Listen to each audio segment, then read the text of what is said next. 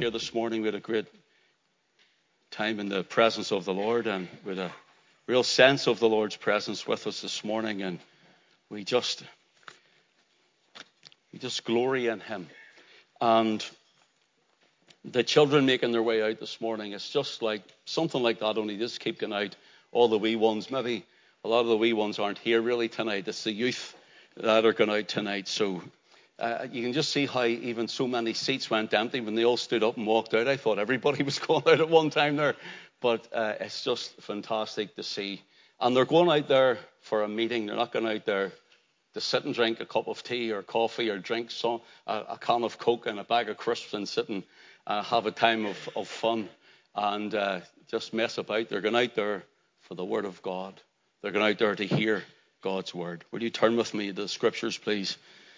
And will you turn with me to the book of Acts? The book of Acts.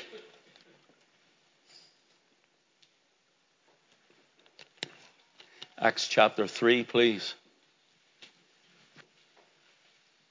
Acts chapter 3, please. Bless the Lord. Verse 1.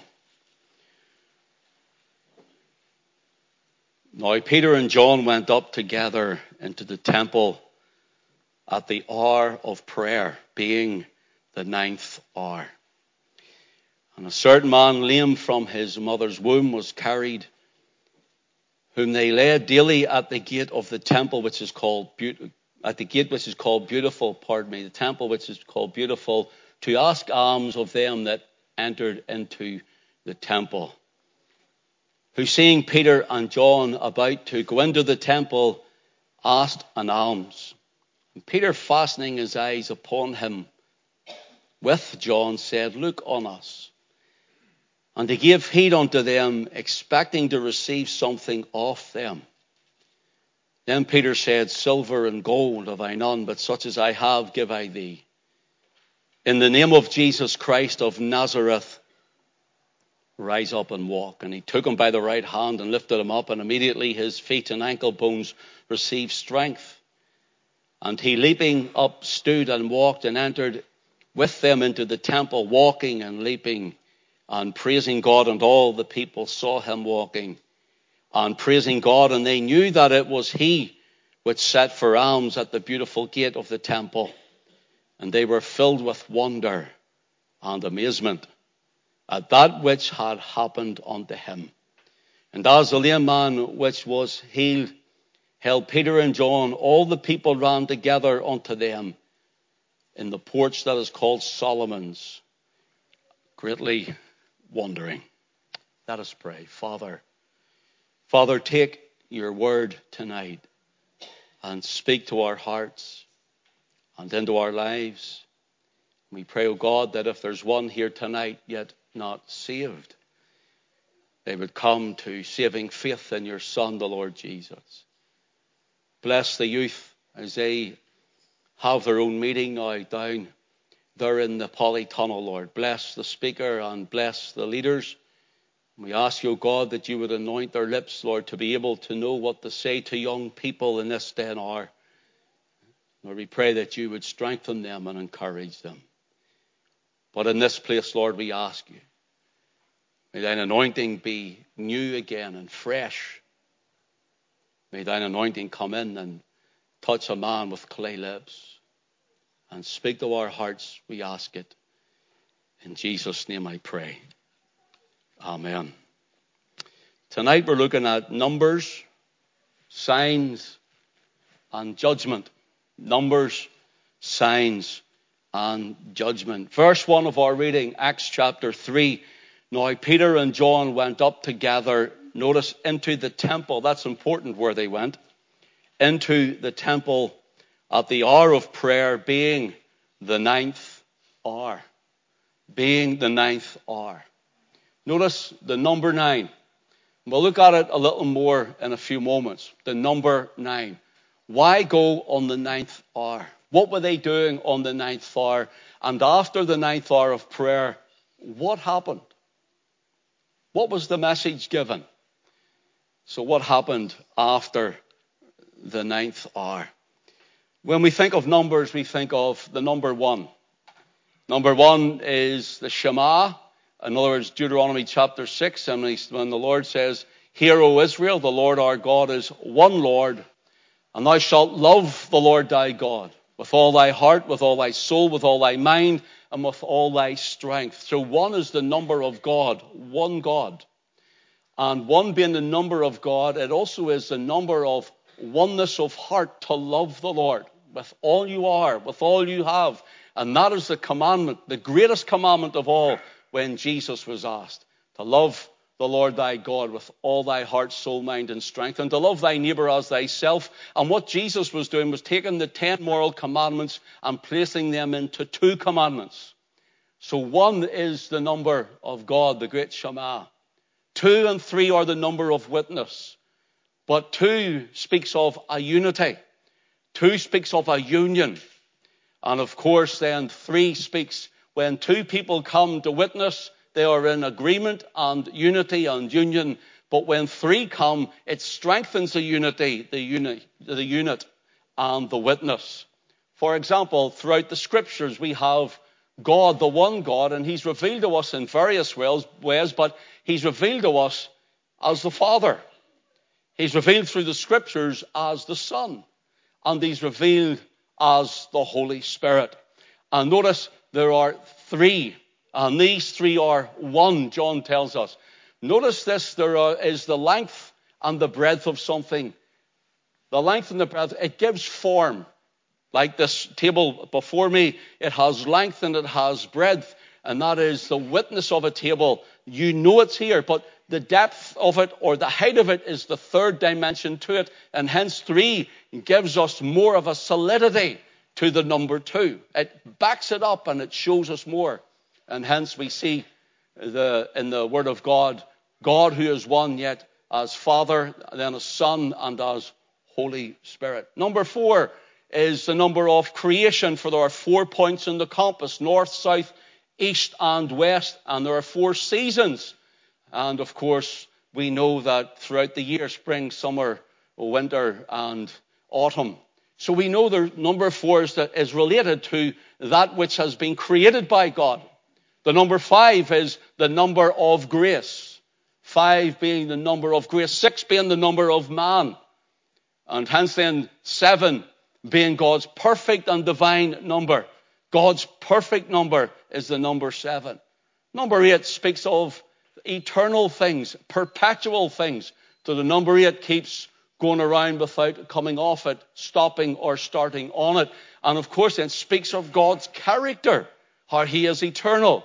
He's not only gracious, he not only becomes man as number 5, man is number 6. Number 7, it shows us that he is perfect in every way. Christ is perfect in everything. Everything he does. His sacrifice was a perfect sacrifice, a once and for all perfected sacrifice. It was a finished work in its fullness. 7 means perfection. 8 speaks of his eternality. And of course then 9. 9 we'll look at a little more, because 9 is the number we're looking at in Acts chapter 3. Number 10 speaks of God's divine perfect order. For example, we have 10 commandments. And hence we have the commandments of God's perfect order. And we could go on and on. Number 11 is a number of rebellion. Number 11 is a number of rebellion. And if we get to it tonight, I'll show you. It's a number of rebellion against God. Number 12 is God's divine and perfect order of government. The 12 tribes of Israel, the 12 apostles of the Lamb, and so on and so on. Number 13. It's not an unlucky number, but it is a number added to God's government, which then tries to take God's glory from him. And we could go on and we could go on. But we're told by the Holy Spirit that Peter and John went up together. There's a witness. 2 of men, a witness. Peter and John went up together into the temple at the hour of prayer, being the 9th hour. Do you know the number 9 is used 49 times in your Bible? And it symbolizes, you ready? It symbolizes finality of signs. Going to look at it. Finality, especially of signs. And then after that comes judgment for good or judgment for the bad throughout the Scriptures. For example, if we were to take the plagues of Egypt, we know there are 10 in total, and the 10th one, of course, being the slaying of the firstborn in Egypt. But the 10th one, because it's number 10, it was God's perfect order before bringing out Israel from Egypt through the blood of the Lamb. The signs were done. The judgment had come. And of course, to some it was a judgment on the evil, and to others it was a judgment for the good, bringing Israel out through the blood of the Lamb. Typifying and a picture of Christ on the cross. Let me run through the plagues of Egypt just briefly tonight. And I want you to see how this speaks the whole way through the Scriptures. First of all, it was the water turned to blood. We haven't time to read all of this, but it's in Exodus chapter 7. You'll read this. And the water, the river Nile, was turned into blood. And every one of these plagues were actually God showing his sovereignty over the gods of the heathen. Showing his sovereignty over the gods of Egypt. And so God was showing them that he was still on the throne.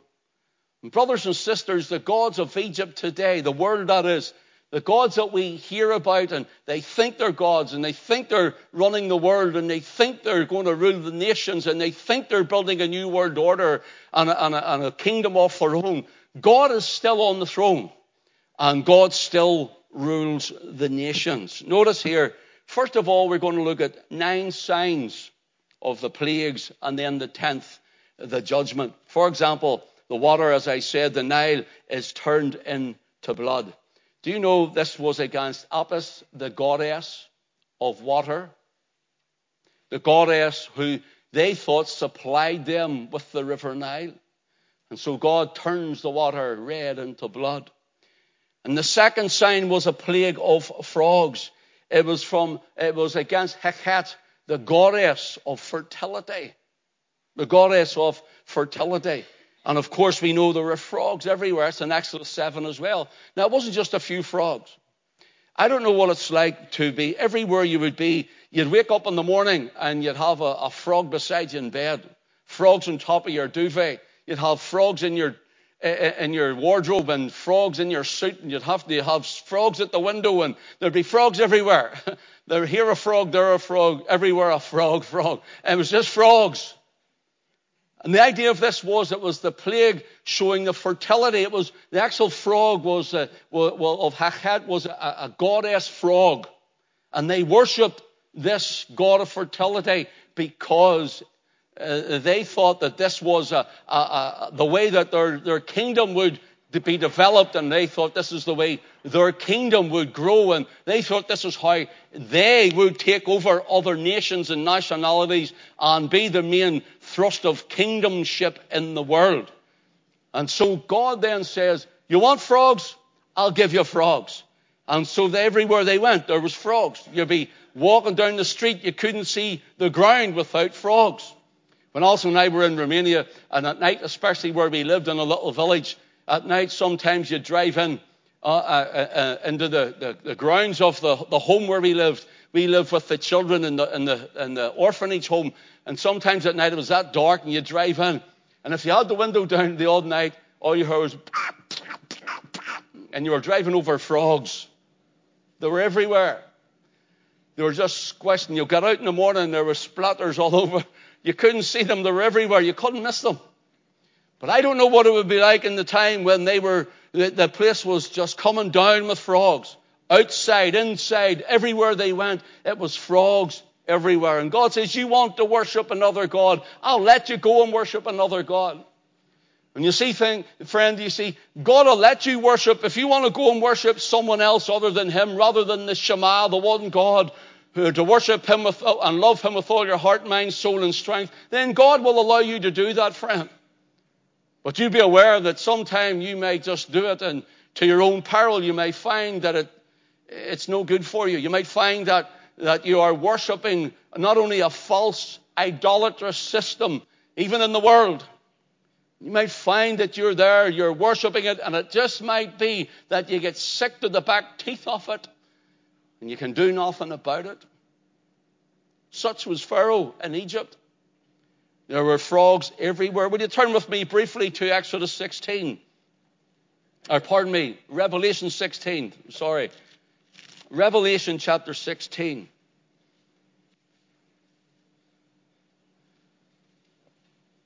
And will you let your eye run down to verse 12, please?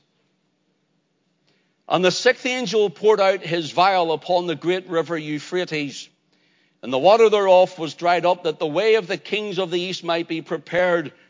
And I saw 3 unclean spirits like frogs. Take note.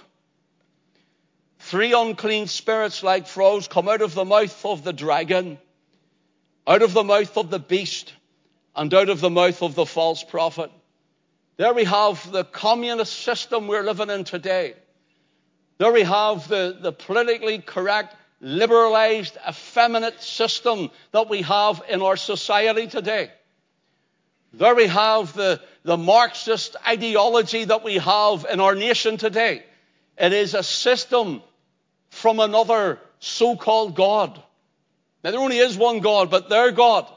And their God is not our God. Their God is the devil. And here we see it is like spirits, unclean spirits like frogs, come out of the mouth of the dragon. There you have it, the communist system today. And out of the mouth of the beast. And there you have the New World Order government with its 3-pronged attack on the people of God and of the people of the world, looking for a new world order and a one-world government. There we have Romanism heading up the worship system now. There's actually a new big place built in, I think it's in Dubai, if my memory serves me right, and it's for what they call the Abrahamic faiths, Islam, Judaism, and Christianity. And they had a meeting last week, and they all got together, and it was a unified meeting that they all believed they worshipped the same God. I'm going to tell you something, brothers and sisters.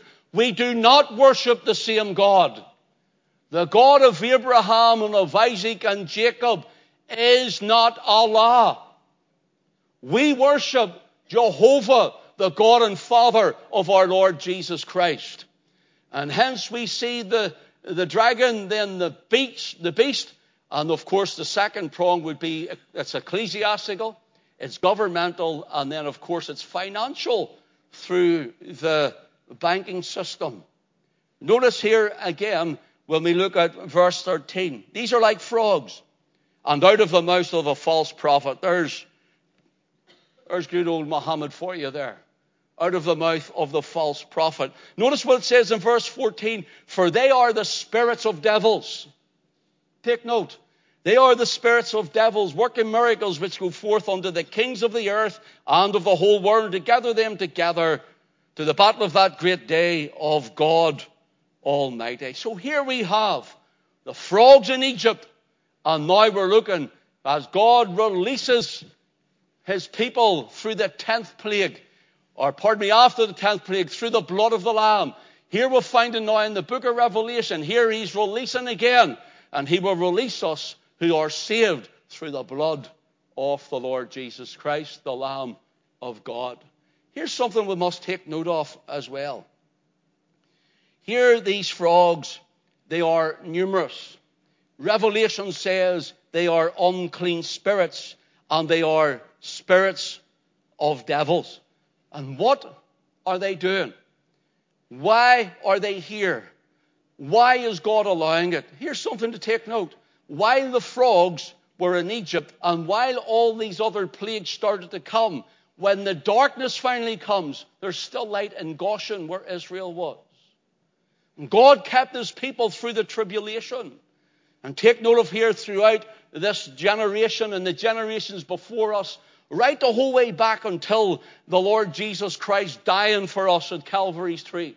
Right through there, he says, I will build my church, and the gates of Hades shall not prevail against it. What has he done? He has kept the remnant of his people in order to bring his word to the masses who are lost. God is still working on your behalf tonight. God is still on the throne. Let's go on to the next one in the plagues, please.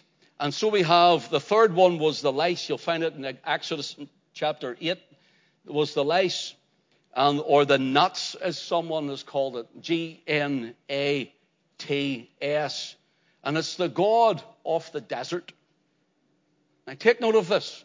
The God of the desert. Will you turn with me to Matthew's Gospel, please?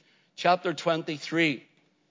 Matthew's Gospel, chapter 23. The Lord Jesus has warned us of these in Matthew 23. Warned us of these frogs that we're speaking of tonight. Matthew 23. You'll have to excuse me because I had my message written, and this afternoon I decided just to change it. So what I'm bringing you is just a couple of bullet points, and we're trying to I thought it just needed to go a different direction tonight. Matthew 23 and verse 24, please. The Lord Jesus said to the Pharisees, the Jewish leaders, he says, "Ye blind guides, which strain at a gnat and swallow a camel." Christ was speaking of the same thing, hearkening back to the days of Exodus.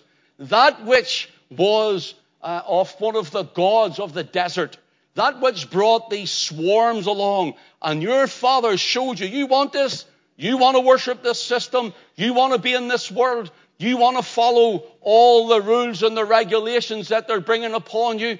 You want to be led by this and not by my Holy Spirit and my word? Then I'll let you be led by it. And Jesus says, you Pharisees, religious leaders, he says, ye blind guides which strain at a gnat. The idea here was when they used to get the wine, and they used to strain it through a strainer a few times in case a little tiny fly dropped into the wine.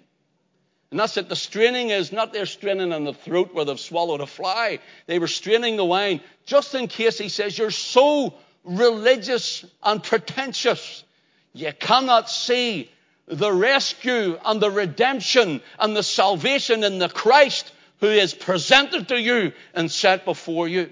And some people can't just see that their salvation is being offered right before them, even this very night as you sit in this tent. That Christ is the Savior, and men and women would go out the same way that they come in, lost as they come in, and lost and undone as they go out.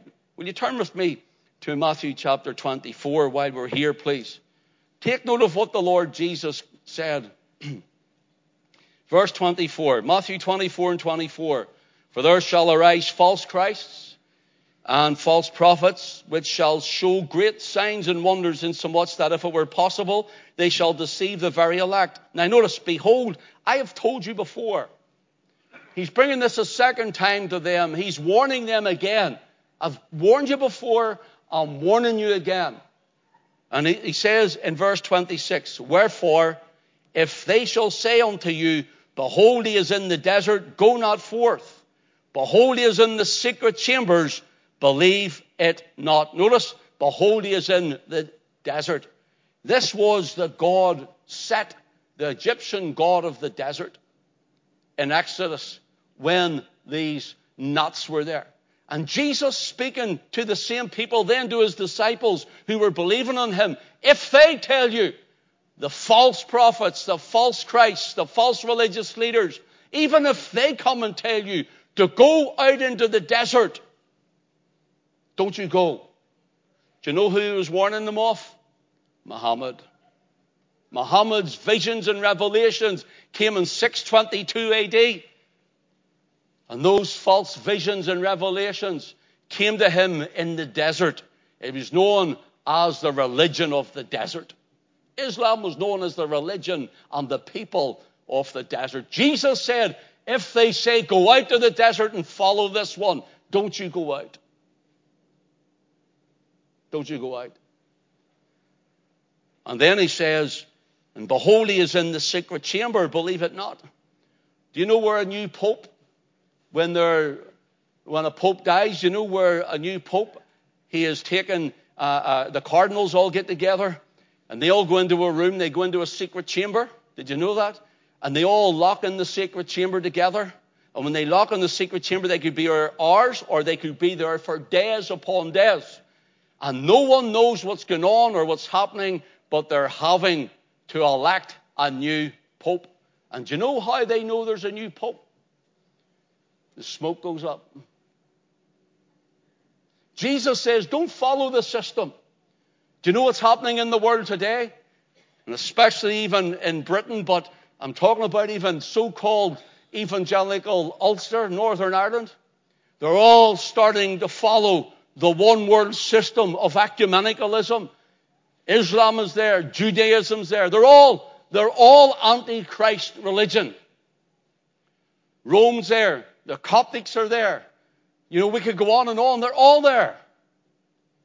And they're all gathering together that they may, as it were, worship whom they say is the same God. They are not worshiping the same God. They're worshiping the spirits of devils. And hence we see the Lord Jesus has warned us.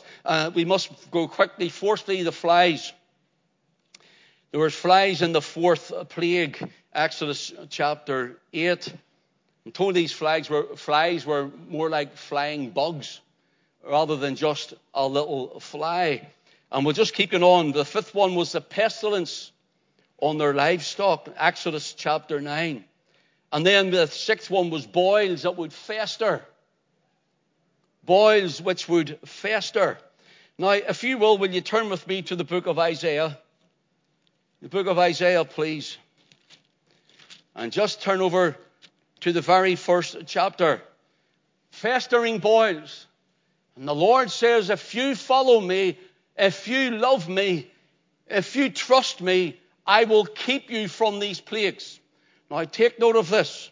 Isaiah chapter 1 and verse 3, just for time's sake, please. Let's go to verse 2. Oh, hear, O heavens, and give ear, O earth, for the Lord hath spoken. I have nourished and brought up children. They have rebelled against me. Speaking of Israel here. They have rebelled against me. The ox knoweth his owner, and the ass his master's crib. But Israel doth not know, my people doth not consider.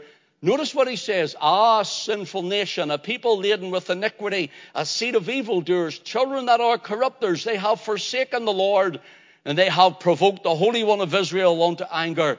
They are gone away backward. I can't see any difference here than who we are today.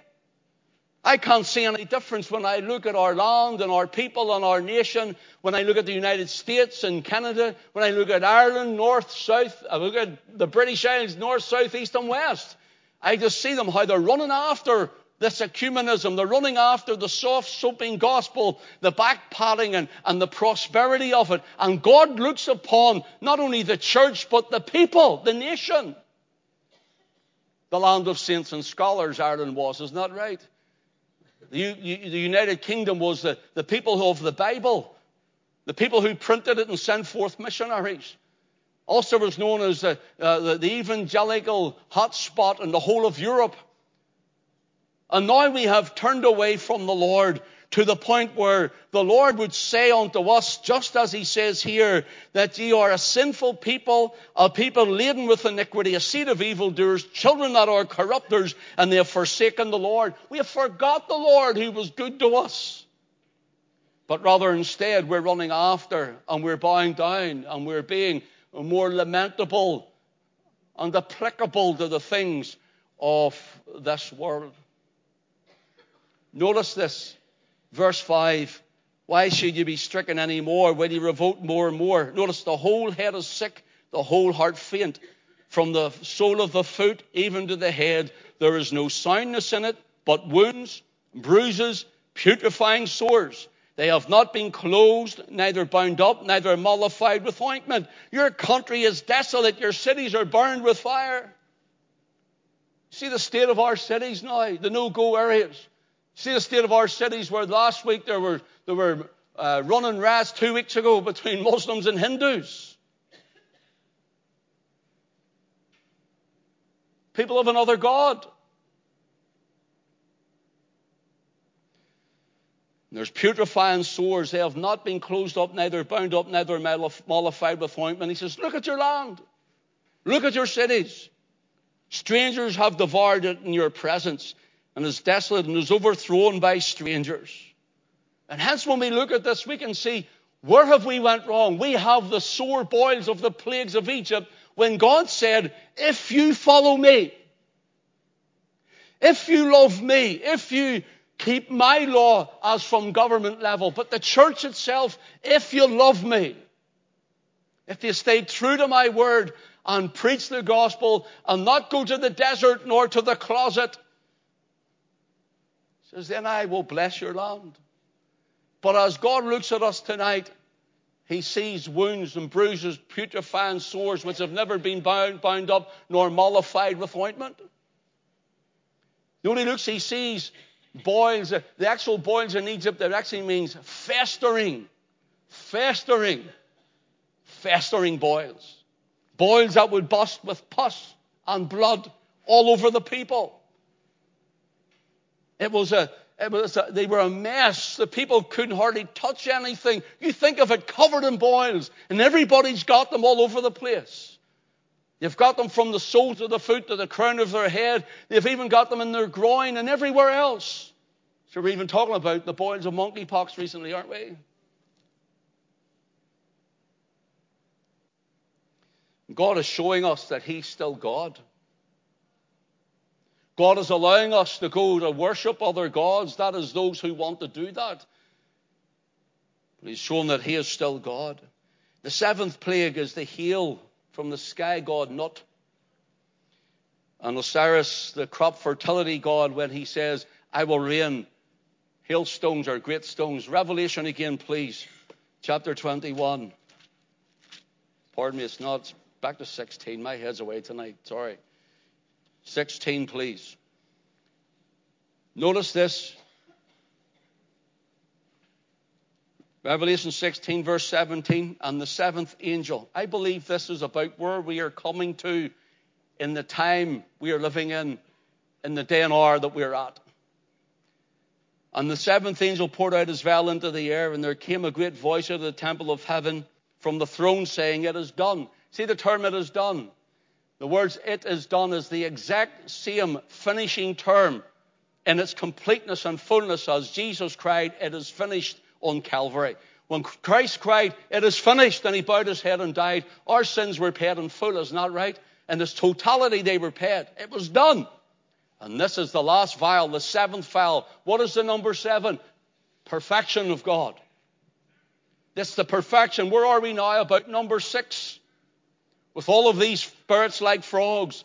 Number 6 is the number of man. Man is fallen. Man is depraved humanity. And you and I with the sin of Adam in us. And now the Lord, he says, it is done. And there were voices and thunders and lightnings. There was a great earthquake, such as not since men were upon the earth. So mighty an earthquake and so great. And the great city was divided into 3 parts. Notice this is Babylon. Take note of this. The city is divided into 3 parts. And then in chapter 17 into chapter 18, you can see the 3 parts that I mentioned. Ecclesiastical and financial are there, and governmental. But notice this. The cities of the nations fell, and great Babylon came in remembrance before God. They give unto her the cup of the wine of the fierceness of his wrath. And every island fled away, and the mountains were not found. Take note, and there fell upon men a great hail out of heaven. The hailstones in Egypt, and the Lord says, if you want to run after them, I'll give you their hail then. Every stone about the weight of a talent, and men blasphemed God because of the plague of hail. Notice the plague of hail. For the plague thereof was exceeding great. And of course, this is Babylon, the mother of harlots, starting to fall. Babylon the Great is fallen. This is where we are. We're at a place where we must continue to be faithful before God, brothers and sisters, where we must be evangelizing, reaching people, winning souls for Christ, because I believe we're seeing the run-in to the coming of the Lord. All of the things are right in front of us. We don't know the day, we don't know the hour, nor the year, but we know that it must not be too far away. Here's something I want you to take note of, these numbers and signs in judgment upon Egypt. We have the hail being number 7. The plague of locusts is number 8. And that's in Exodus chapter 10. Will you turn with me to Revelation chapter 9? Revelation chapter 9. We are of the historist interpretation of prophecy here, the Reformed historist interpretation of prophecy. And here we believe that this was the rise of Islam. The 5th angel sounded, and I saw a star fall from heaven. Who's that? Satan fell from heaven, kicked out of heaven. Jesus says, I beheld Satan as lightning fall from heaven, didn't he? And this is him, fall from heaven into the earth. And to him was given the key of the bottomless pit. And he opened the bottomless pit, and there rose a smoke out of the pit, as the smoke of a great furnace. And the sun and the air were darkened by the reason of the smoke of the pit. And there came out of the smoke locusts. Here's the 8th plague in Egypt, the locusts. There came locusts upon the earth, and unto them was given power, and the scorpions to have power over the earth. Let your eye run right down. We haven't time. Time's flying on us. Let your eye, it describes them. People think there's going to be a big locust coming out maybe sometime in the future with a big tail, and he's going to start firing things out of his tail. There's going to be horses' heads and locusts at the back and all. That's a load of nonsense, isn't it? Tripe and stuff. This is already explaining to us what has happened. And it is regenerating again. Notice here in verse, let your eye run down to verse 11. And they had a king over them, which is the angel of the bottomless pit, whose name in the Hebrew tongue is Abaddon, but in the Greek tongue his name is Apollyon. So here we have the destroyer, the smoke coming up. The smoke were the revelations of the the desert. This is the beginning of Islam, 622 AD, Muhammad's flight from Mecca to Medina. And he sees these in the desert. In fact, he said that it's said that whenever he was in the desert, he was actually high on herbs. And the devil, here they're saying it was Allah which came and showed him these wonderful revelations. Here it's telling us, as Jesus reminded us and warned us, not to go out into the desert after this. And it says here in the Hebrew tongue, he's called Abaddon and Apollyon. Do you know what it means? The destroyer. The one who fell from heaven. And so we see the locusts of Egypt now. We have the locusts in the world today. Now, the 9 plagues are the 9 signs. The number 9. The 9 signs. Remember, 9 symbolizes the finality. The finality of signs. So the 9 signs of Egypt, the 9 plagues. But there's one more, isn't there? The darkness comes. And the death destroyer comes. That's number 10. It's God's perfect order. God's perfect order. Take note on this. If you will turn with me to Matthew 27, please. The Bible will interpret the Bible if you just follow it. There's no commentator can interpret the Bible like the Bible interprets itself. Matthew 27.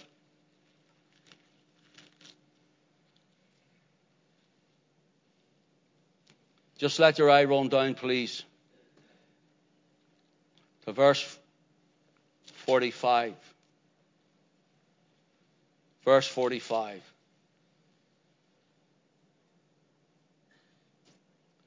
Now from the 6th hour, 6 is a number of man. The 6th hour in Jerusalem would be 12 o'clock lunchtime, our time. The 6th hour. There was darkness over all the land until what hour? The 9th. 3 o'clock in the afternoon. From 12 to 3, there was darkness. Now, this doesn't mean it's as though the sun just went down and it got a bit dark. This means it was a blackness, a darkness that could be felt. It meant that it was a blackness, a darkness that you couldn't even see a finger in front of you. And on the night when Israel were told to take the blood of a lamb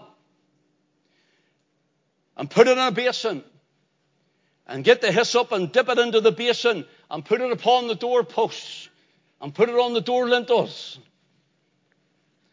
And the Lord says tonight, and listen to what he says, about midnight. He says, I'm coming through. This is in judgment. I'm coming through Egypt tonight. But when I see the blood, I will pass over you. I will pass over you. And hence we see here that the Lord Jesus Christ, on the 9th hour,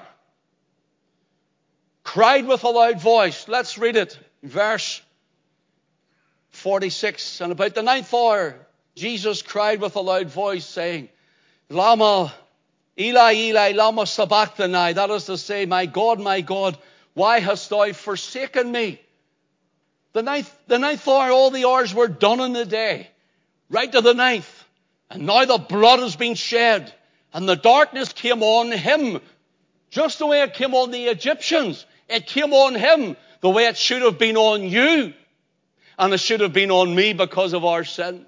And he took our sin, and he took our darkness, and he took our place, and he's our substitute, and he shed his blood just like the blood of the Lamb. Why? That you and I can go free. Can you see it in the Scriptures, brothers and sisters? Take note here. The death of the firstborn in Egypt was the judgment of Egypt, and at midnight. Now take note of this. The Lord says in the book of Exodus, and we haven't time to turn, Exodus chapter 12, in verse 29, it says, and at midnight the Lord came and judged. I'm paraphrasing. At midnight, number 12, God's government. He had governed this to happen. You know the parable of the 10 virgins? There's a number, 10. Why 10? 10 tribes of Israel in the north were away. Some says that, but it's God's perfect number. That's where the gospel would come through. 10 commandments and so on. God's perfect number of divine order. And here the Lord Jesus is saying about 5 were wise, 5 were foolish, 5 were receiving grace and 5 didn't. 5 were ready and 5 were unprepared. It was 10 virgins, 5 wise and 5 foolish. And take note of this. It says on about midnight, there was a great cry made. Do you know what it says about Egypt at midnight? It says at midnight when God was coming through, and there was a great cry throughout Egypt. God had come in judgment. The great cry went out through Egypt, but all who were under the blood, there was no crying in their household. And it says in the parable of the 10 virgins in Matthew 25, and about midnight there was a great cry made. Behold, the bridegroom cometh. Go ye out to meet him. And only 5 were ready. And they enter in to the marriage chamber. But when they get to the marriage chamber, what happens? The 5 foolish come. Lord, open to us. Lord, open to us. Lord, open to us. He says, depart from me, I don't know you. Are you ready? Are you ready for the coming of the Lord? Are you saved? Didn't ask you to go to church. These Pharisees, he said to them, you'll swallow a gnat. You're straining at a gnat and you'd swallow a camel. He even says you'll keep others from going to heaven because of your religion. And religion will take you to hell. It's Christ who takes you to heaven.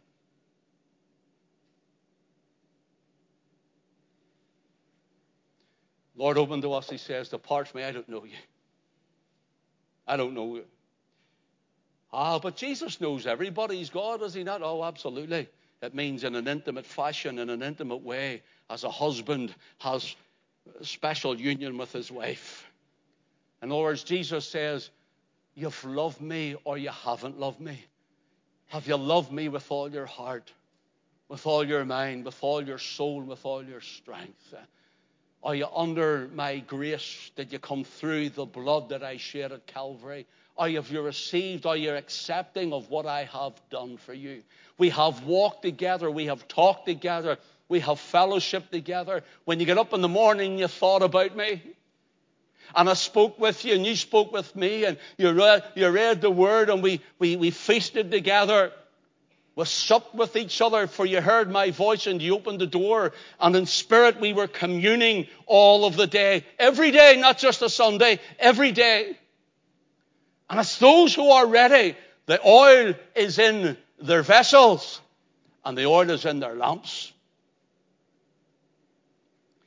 And I fear there's someone and your oil's gone out. It's run out, and there's no light. And on the day and the hour that I'm talking about, I've shown you where we are in the world, where we are in society, where we are. Do you know the number 12 or midnight if you want? Do you know the doomsday clock? And it's not a Christian thing. It's not a religious thing. The doomsday clock is set by scientists of the world. Do you know the doomsday clock? Do you know where it is today as we sit here? Because I checked it before I came out. I don't have it on the wall, by the way. I had to look it up. Do you know where we are?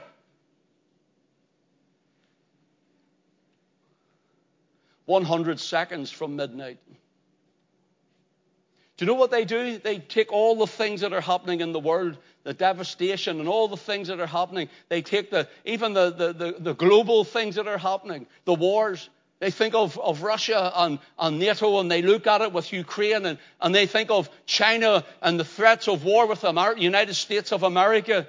And they look at all of these things. They look at famines, and they look at earthquakes, and they look at volcano eruptions and diseases and murders and the cities, as we talked about, being overrun and no-go areas. They look at it all and they say, surely the world can't go on much more. And you know, it hasn't changed in the last 3 years because they've kept it on red alert. 100 seconds, they say, from midnight. And behold, a great cry. It was at midnight. Behold, the bridegroom cometh. Go ye out to meet him. And while the world is chasing the religion of the desert, the gods of Egypt, and those in the closet, and while the spirits like devils, these unclean spirits like frogs, and while they're alive and multiplying, and it seems like we're under pressure at times as the church, while all of this is happening, Christ has warned us to keep oil in your vessels and your lamp, because he says, I'm going to come soon. He's coming. Are you saved? Are you ready?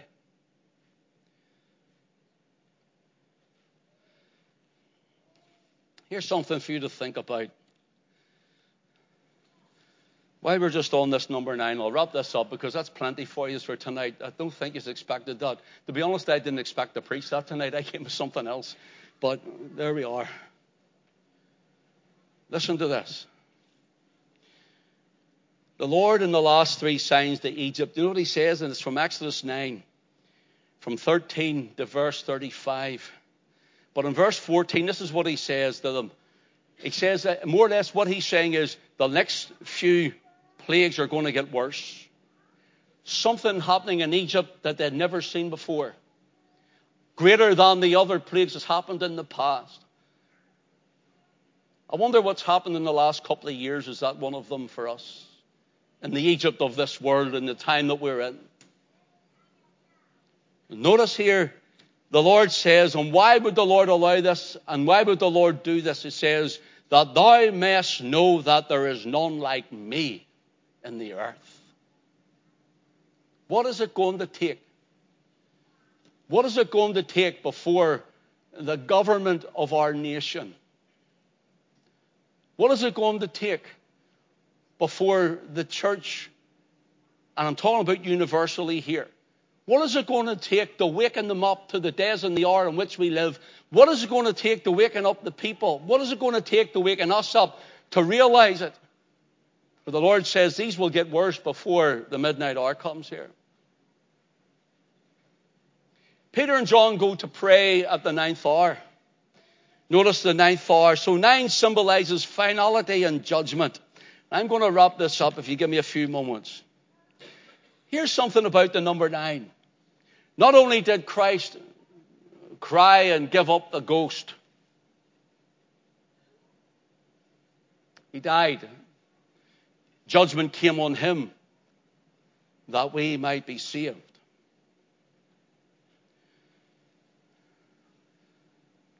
But the total destruction of the temple in Jerusalem, you ready?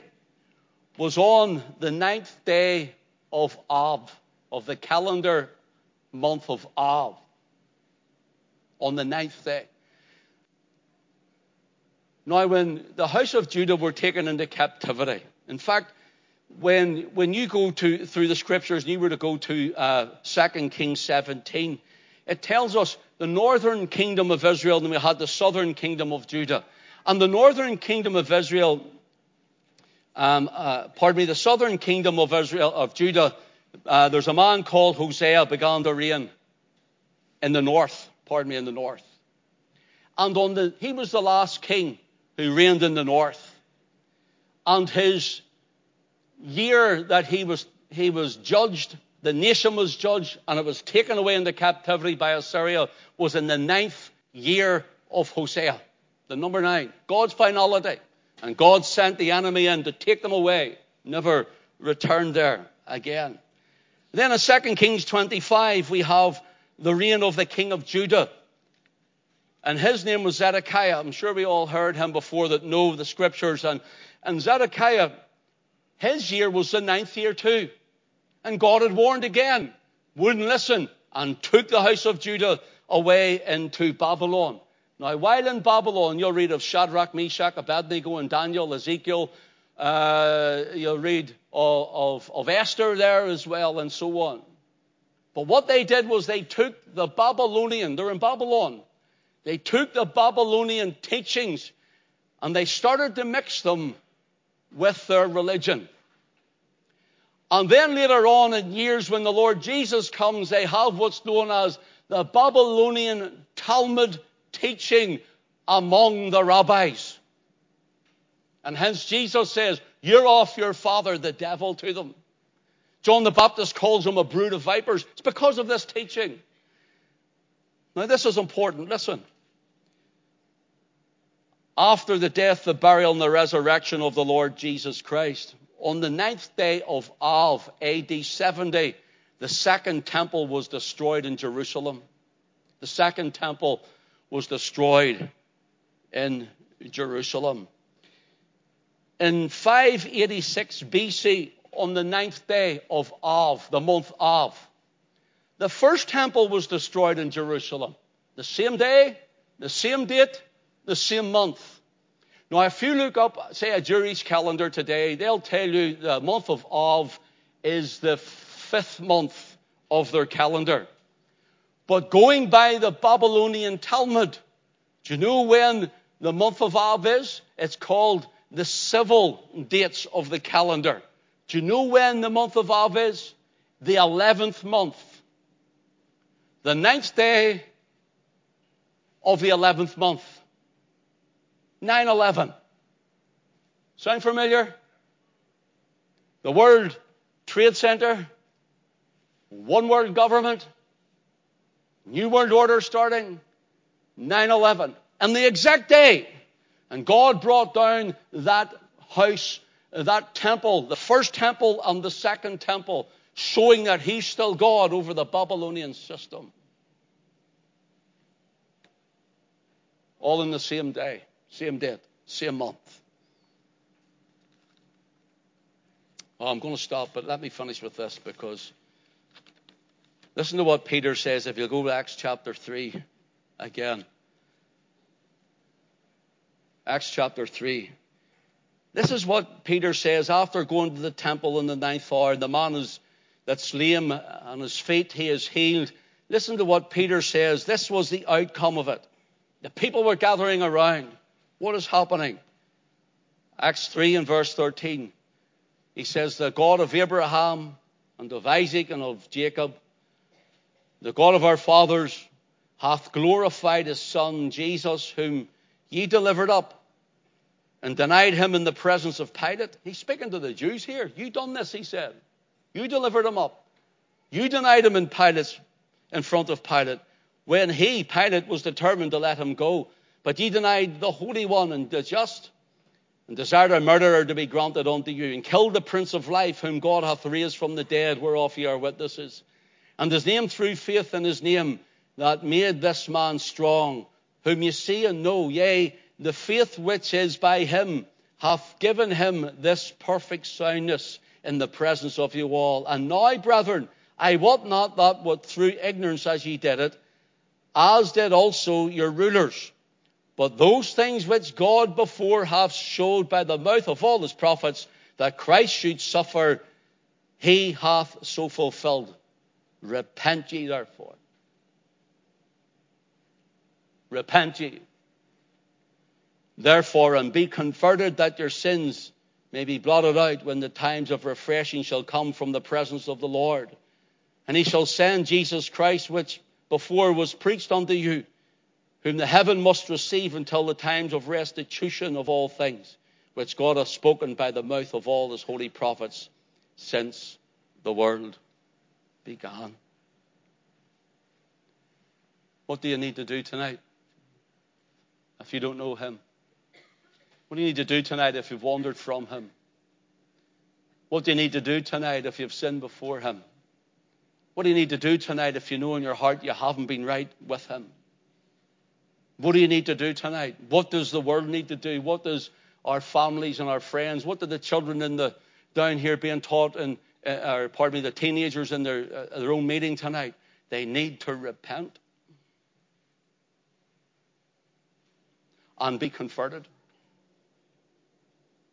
And be converted, that their sins might be blotted out. The ninth hour they go to pray. Why? Christ had paid the debt. He's buried and resurrected. Why still go to the temple? Because the Lord gave them about 40 years. And 40 is the number of testing and trial. And while they went to the temple to pray, they were showing the power of Christ. They were showing the power. They didn't join in ecumenical service with them, because Christ had damned Judaism. Christ had made it of none effect. They didn't join in. They went and they preached Christ to them.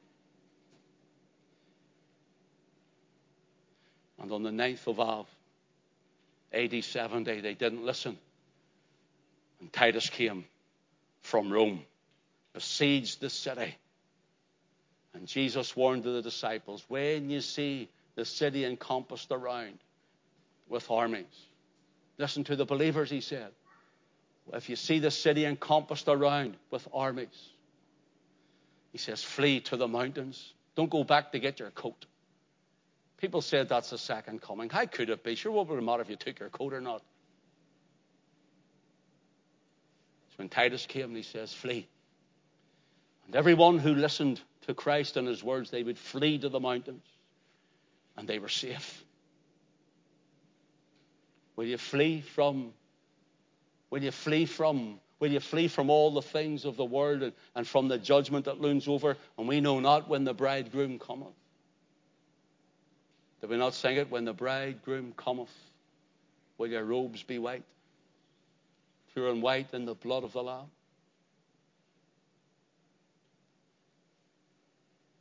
You can have your eyes open tonight, brothers and sisters. Now, when you see what's happening, you can see the spirits, 3 unclean spirits like frogs. You can think of how the Lord put this in literal form in Egypt, and now through men and women and spirituality of the spirits of devils. You can see it in the world today. Maybe you're part of that, but the Lord can save you if you come through the blood. You give your life to Christ. Team, would you come up, please?